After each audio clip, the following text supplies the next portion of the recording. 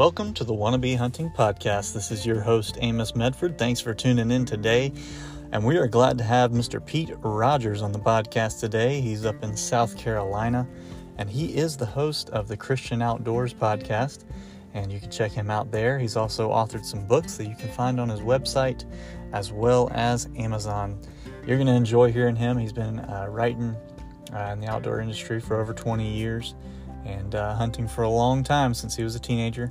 And you'll hear the story behind all that today, and it's a good one. You'll enjoy it, and it'll be an encouragement to you to listen today. So big thanks to Pete for coming on, and a big thanks to each and every one of you for listening today. We really appreciate it.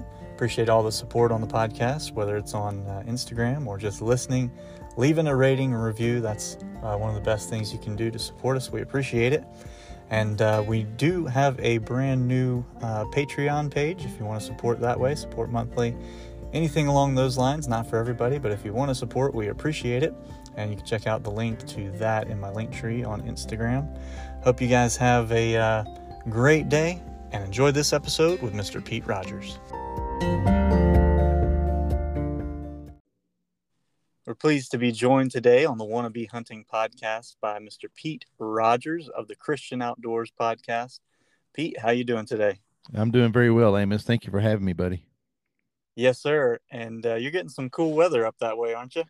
Man, we have Snowmageddon going on here in South Carolina, which is, we have 4 or so inches of snow that is starting to melt and refreeze, and so it's kind of got everything shut down. But it's beautiful. I love the snow. I wish we lived somewhere where there was a lot more of it, but we don't, and we get maybe one of these a year. But it's been nice. Yeah, that's cool. Yep, down here in Florida, we get one maybe every couple decades or something in this area. But right. I like seeing the pictures. It looks pretty. Well, yeah. Well, I'm not shoveling. I haven't even been outside yet. I'm just looking at it from the inside, and it's really pretty. It really is. But no, we know. I tell people I'd like to live where there's snow, and every time I say that, they remind me that I've never had to shovel snow just to go to work or go to church or anything. So I probably would change my mind if I had to do that, and they're probably right. So, right. But just based on where I live, I love the snow. I love how it looks. I like how it changes everything and just how pretty it makes it, and how quiet the woods are and everything. And I've only got to hunt in the snow a few times and really, really enjoyed that. But I do like it. I really do. Winter's my favorite season of the year anyway. Yeah, that's cool. That sounds like fun. Someday I'll have to hunt in the snow, but that'll probably be out of state for me. But anyway, if you don't mind just starting off and telling us how you actually got into hunting. Yeah, it's kind of an interesting story, at least I think. I did not grow up in a hunting household. My dad was not a hunter or an outdoorsman at all. He really enjoyed golf, and I enjoyed playing golf as well. But Dad was a golfer. That was his only outside activity was playing golf. So we actually moved around a whole lot growing up, and about every couple of years we would move. Dad was he was being promoted through his job, and that required us to move a good bit. And I lived in almost every state in the South, including Florida. We lived down in Plantation, Florida for a year and a half, and then we moved up here to South Carolina and kind of stayed here then. My dad was from South Carolina, so he kind of moved back home and changed jobs and began selling insurance. And we moved to a small town called Saluda, South Carolina. And we lived way out in the country. It's the first time we'd ever lived in the country. I was 12 when we moved there, Amos. And I was just captivated by the space. I'm like, wow, this is so cool. We live way out in the country, and there's woods and there's a creek. And I really can't point to what was the thing that got me interested other than I think I had a school assignment when we had to read something about Daniel Boone in the early Americas, and I read a biography on Daniel Boone when I was in 7th grade, and I started reading everything I could about all those Western explorers. In Daniel Boone's day, Kentucky was west, right? And right. so I started reading about him, and then I started reading about the fur trappers that went out west, and the mountain men and the explorers, and I just really got captivated by those stories of adventure and and their bravery of just going into the unknown and carving a living out of it. And it just struck something in me. And I remember telling my parents, I was let me go back a little bit. I've Mm. discovered an outdoor magazine at a convenience store called it was Sports Field. I still have the edition, the first one I ever purchased. Had a Wow. doll sheep on the front of it, and it was a 1980 edition. And I read it, and I said, "Man, this is so cool."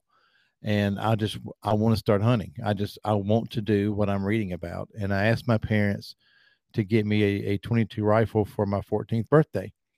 And my birthday is 4 days after Christmas, which is a horrible time to have a birthday, by the way, because yeah, everything is, Yeah. well, here's your Christmas and birthday together. And when my brother's birthday is in July, he gets two different opportunities to celebrate. But I Right. said, I told him, I said, I'd love to have this 22 from the Sears Roebuck Wish book. There was a 22 caliber rifle in there. And I said, can I get this in October so I can use it during hunting season? And they did that, which really surprised me now as I look back on it, Amos, because like I said, Dad wasn't a hunter at all.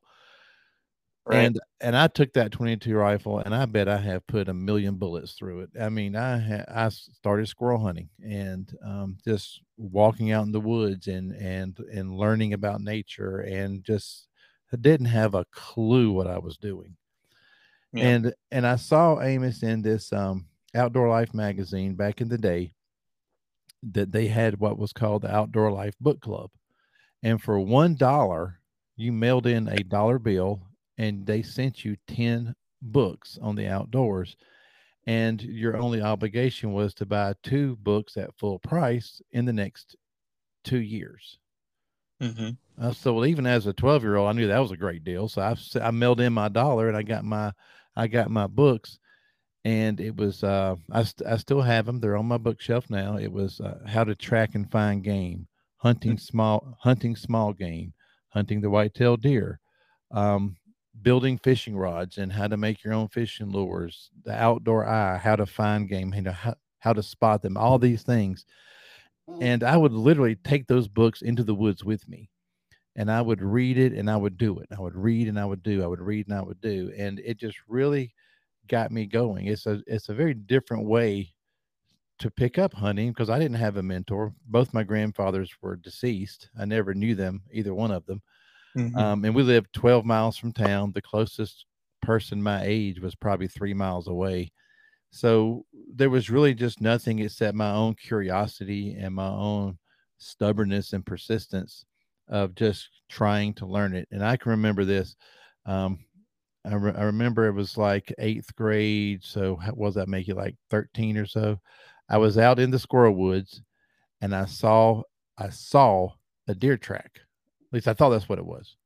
I ran all Right. the way home, grabbed my book on tracking and finding big game, ran all the way back there, and was going through the pages of the pictures of the sketchings of deer tracks. I said, that is a deer track. When I went to school and told people I'd seen a deer track, you would have thought I was the greatest hunter of all time.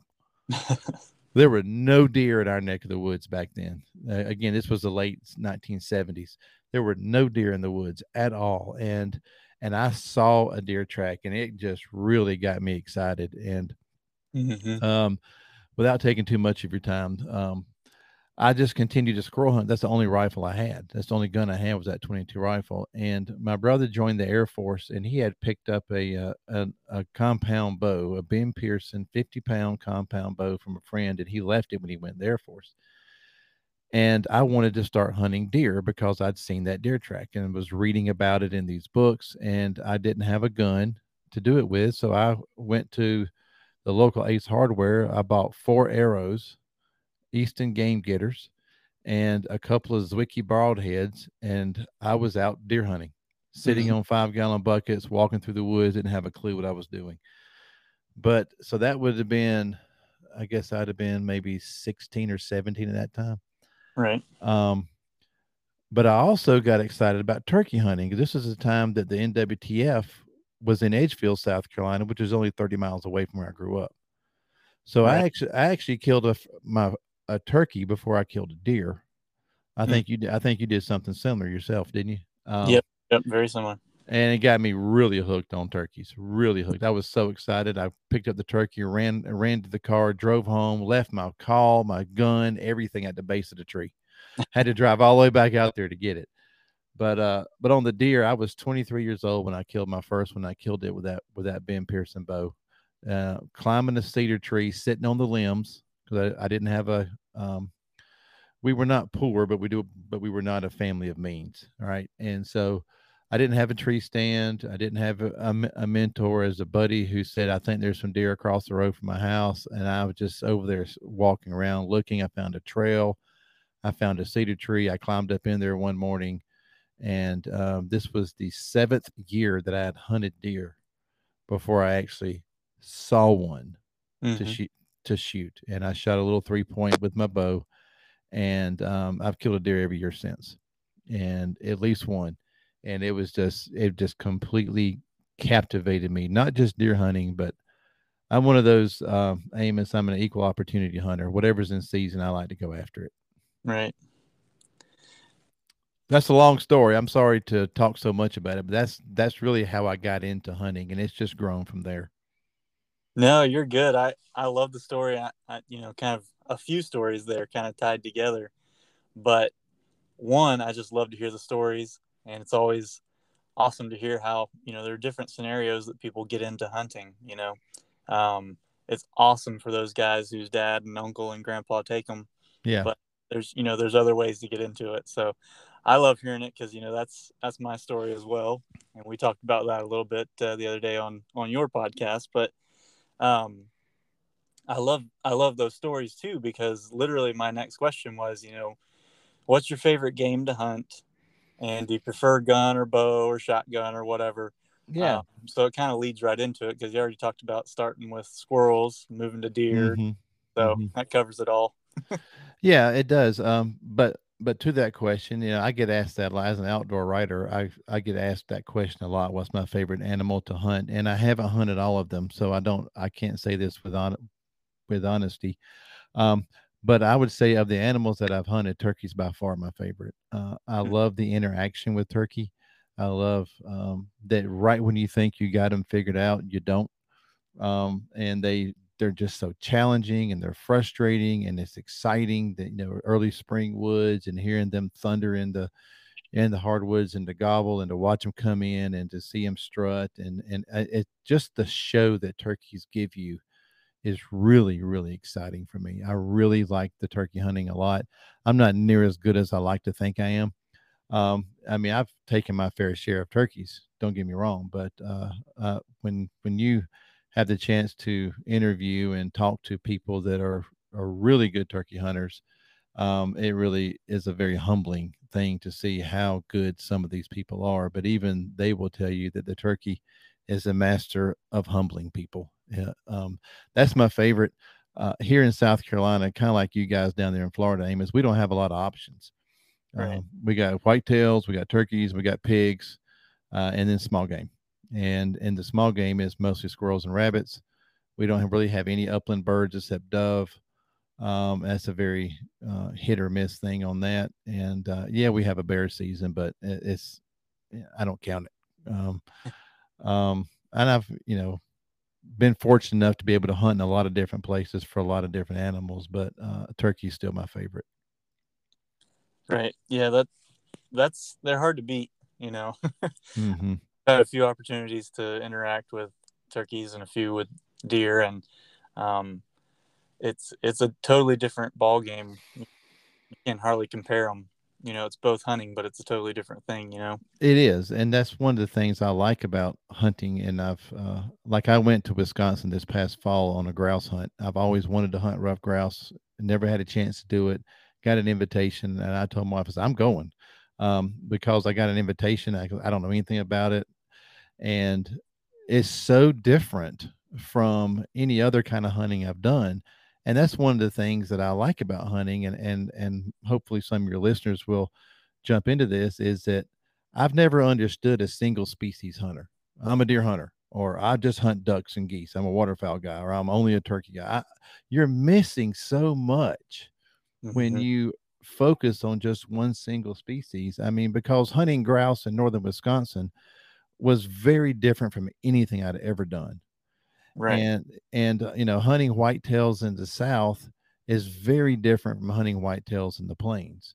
And hunting waterfowl in flooded timber versus hunting waterfowl in a field, it's all very, very different. And I like those different challenges. I like those different opportunities, and I get to meet great people and to see beautiful land in the process. So I would really encourage people to say, well, I know hunting is not just deer hunting; it is the most popular, Right. and it's not just turkey hunting. But I still love squirrel hunting. I still love getting out with my 22 and going through the winter woods looking for squirrels.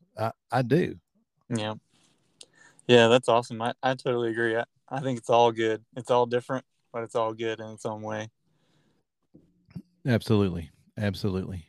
Now, do you still do some bow hunting as well as rifle and all that, or what's I your? do. I do. If I had to pick one, yeah, archery is my favorite. And we actually had this on a podcast. I don't remember who it was, but we were talking about how far is too far. And I Right. can remember in archery hunting, it used to be how close can you get, and now it's how far can you shoot. And to me, the joy of archery hunting is how close can you get.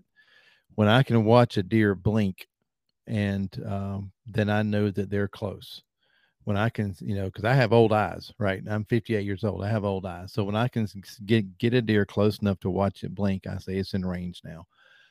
I like that challenge of trying to get really, really close to the deer, of picking the right tree or the right ground blind spot, the location, working the wind. I love getting close, and so yeah, I love the archery. I like the challenge of making perfect shot execution. Mm-hmm. Don't get me wrong, I love shooting my rifles too. I've killed a lot of deer with my rifles, and I love them. And I can reach out there and touch them, and I'm one of those people, Amos, that's kind of anal about my rifle. I reload my own bullets. I make sure that I can shoot the same hole at whatever range I'm going to be hunting at. I want it very, very accurate. Mm-hmm. But the flip side of that is when the crosshairs hit the deer, it's dead, pretty much, right? Right. Right. Whereas with the bow, that ain't the case, is it? No, no, no, no, no. Oh. No, you still got to execute the shot. You got to be still and slightly apply pressure to your release if you're shooting release, or relax your fingers if you're shooting fingers, and follow through with the shot. And I mean, there's so much more involved, and I really like that. Really like that added challenge. So yeah, I do enjoy the bow hunting a lot, and I do it while it's in season. And I have stands set up that are specifically for bow hunting, Right. and I have stands set up for rifle hunting, and so I just do it all. Yeah, that's awesome. Um, I this year what I did is just when it was bow season, I took the bow, and as soon as it turned muzzle loader, I took the muzzle loader, and Mm-hmm. went out during rifle. I took rifle, so I haven't connected with the bow yet, but I'm working on it.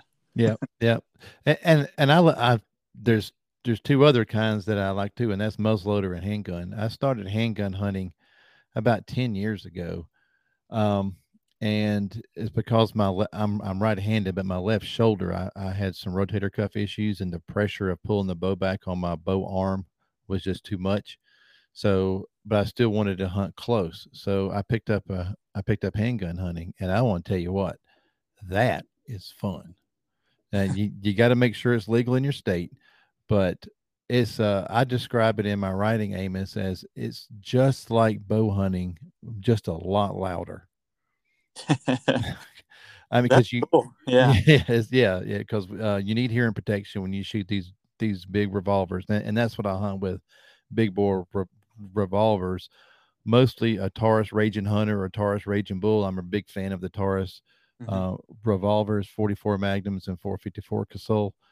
But you have to be close. You got to be 40 yards and in, and it takes incredible shot execution, holding that gun very still, slight pressure to the trigger until it breaks, and following through with your shot. It's so much like archery, Mm-hmm. and that I really enjoy the handgun hunting a lot. I do, and I've been fortunate to take deer and pigs with them, and really enjoy that. So if somebody who is maybe they've been archer hunter and they've had an injury or they've gotten older and they don't want to pull back the bow, consider taking up a handgun hunting. It's very very similar as far as everything that you need to do um, Yeah, to the archery hunting. I think it's the closest thing to it.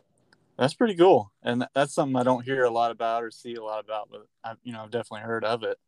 But that's pretty neat that you can use a handgun, and at least in certain states or areas, Mm-hmm. Mm-hmm. kind of same that It is. close interaction. That's cool. Now, I know you've mentioned writing a few times, and I'll probably circle back and ask you a little about that right at the end. Okay. But with hunting and everything else involved in writing, outdoor writing, how did the your podcast actually kind of come about? Well, I appreciate you asking that because it's a really interesting story. As an outdoor writer, I was actually attending the Professional Outdoor Media Association's annual conference in Louisiana, maybe 4 years ago, and they had a seminar.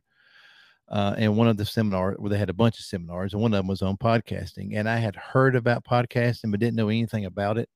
So I Mm-hmm. went into this seminar and listened to the presentation and talked to a few people that were early into it in the hunting and outdoor world. And I said, "Dude, I think that's something I would really enjoy." And I just kind of tabled it.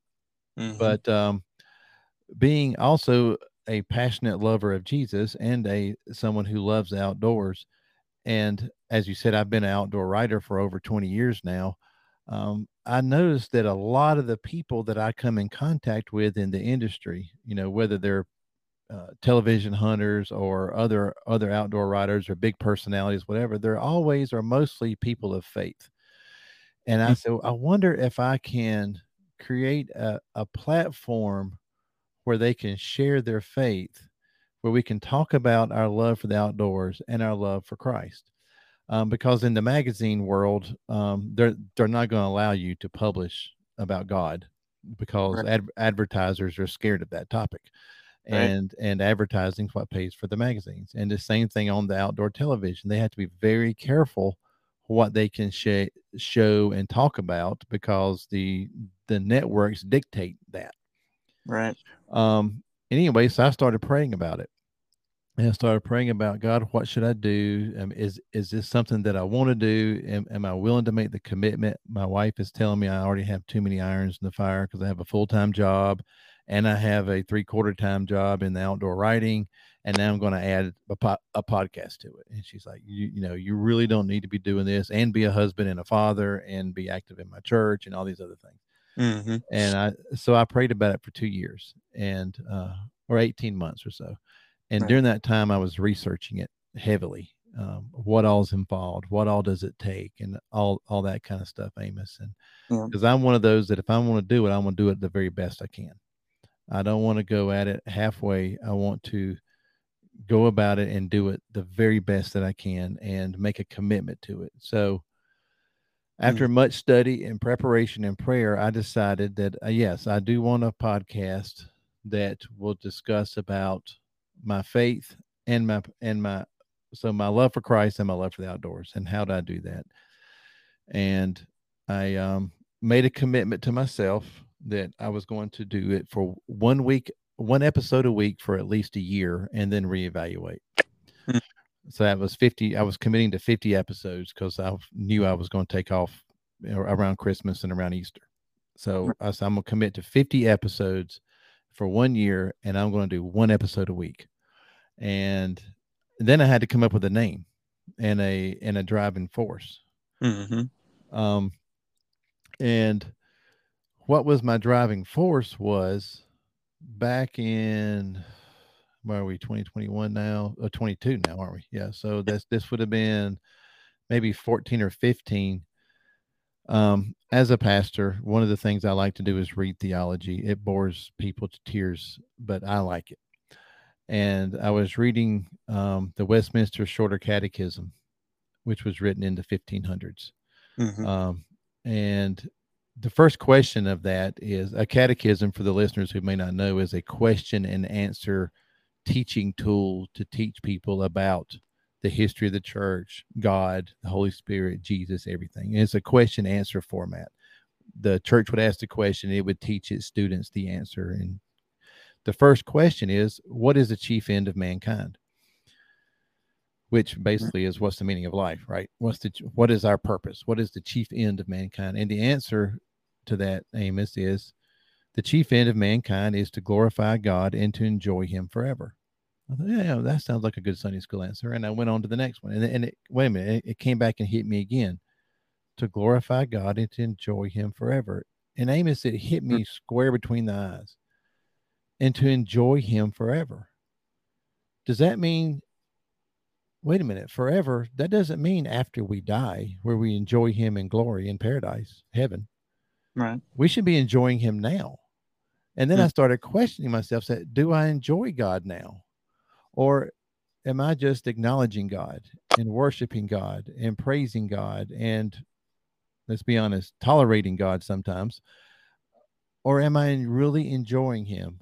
And so that set me on a journey to try every single day to intentionally find a ways to glorify, not to glorify, but yes, to glorify, but to enjoy God on a very deep and intimate level every single day. And I wanted that to be the driving force of my podcast, where we talk about, and so my little tagline is, where we talk about all things outdoors and how we can enjoy God every day. Mm-hmm. And we'll get to this later. And out of that came a book also, that we'll talk about later, I'm sure. But so in creating the podcast, I have two goals. One is where we talk about our love for the outdoors, but more importantly, we talk about our love for Jesus and how and how we can recognize him and enjoy him every single day. Yeah, I like obviously I like the premise of the podcast, and I think it's pretty, pretty awesome because the outdoors are a great place to enjoy him every day. And so I think that's awesome to have a podcast, centered around that. Thank you. Thank you. It's doing, I've enjoyed it. I really have. We are on I just recorded today our 114th episode. So we're almost 2.5 years into it and going strong. I really, God has done great things with it. I'm very blessed. Yep. That is awesome.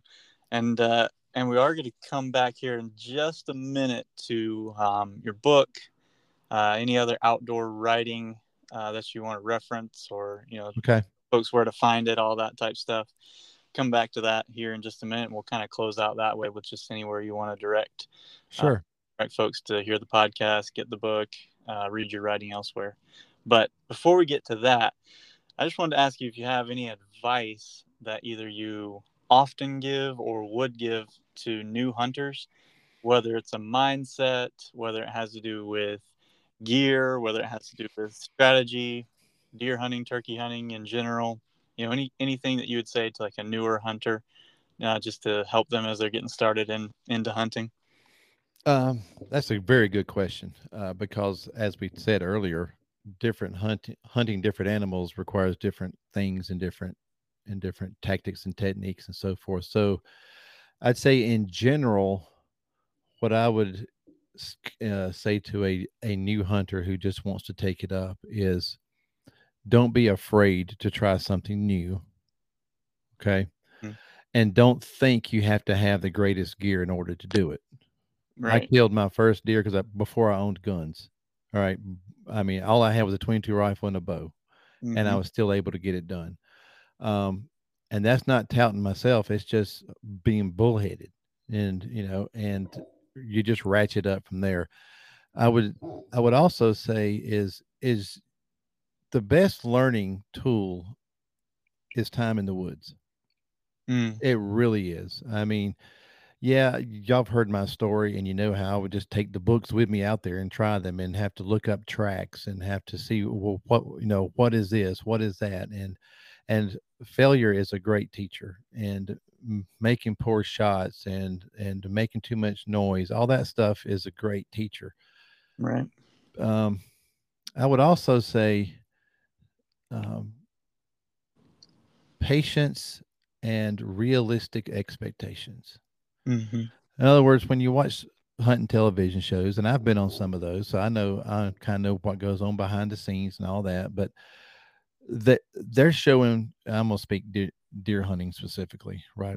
Right. About this, they're showing people killing big deer that I've been hunting for 40 something years. I've never seen deer as big as the ones that they kill. I've never killed a 140-inch deer. I've never killed anything like that. So I think the expectations some of the TV guys put on new hunters is overwhelming to them, and they're hunting, here in South Carolina where a 110-inch deer is normal. That don't get all hung up in the score of the animal. If it's legal Mm-hmm. and you enjoy it, do it. Mm-hmm. Right. And it's the same thing with whether you're a bow hunter, a gun hunter, crossbow, whatever's, if it's legal in your state, country, or province and you want to do it, go do it.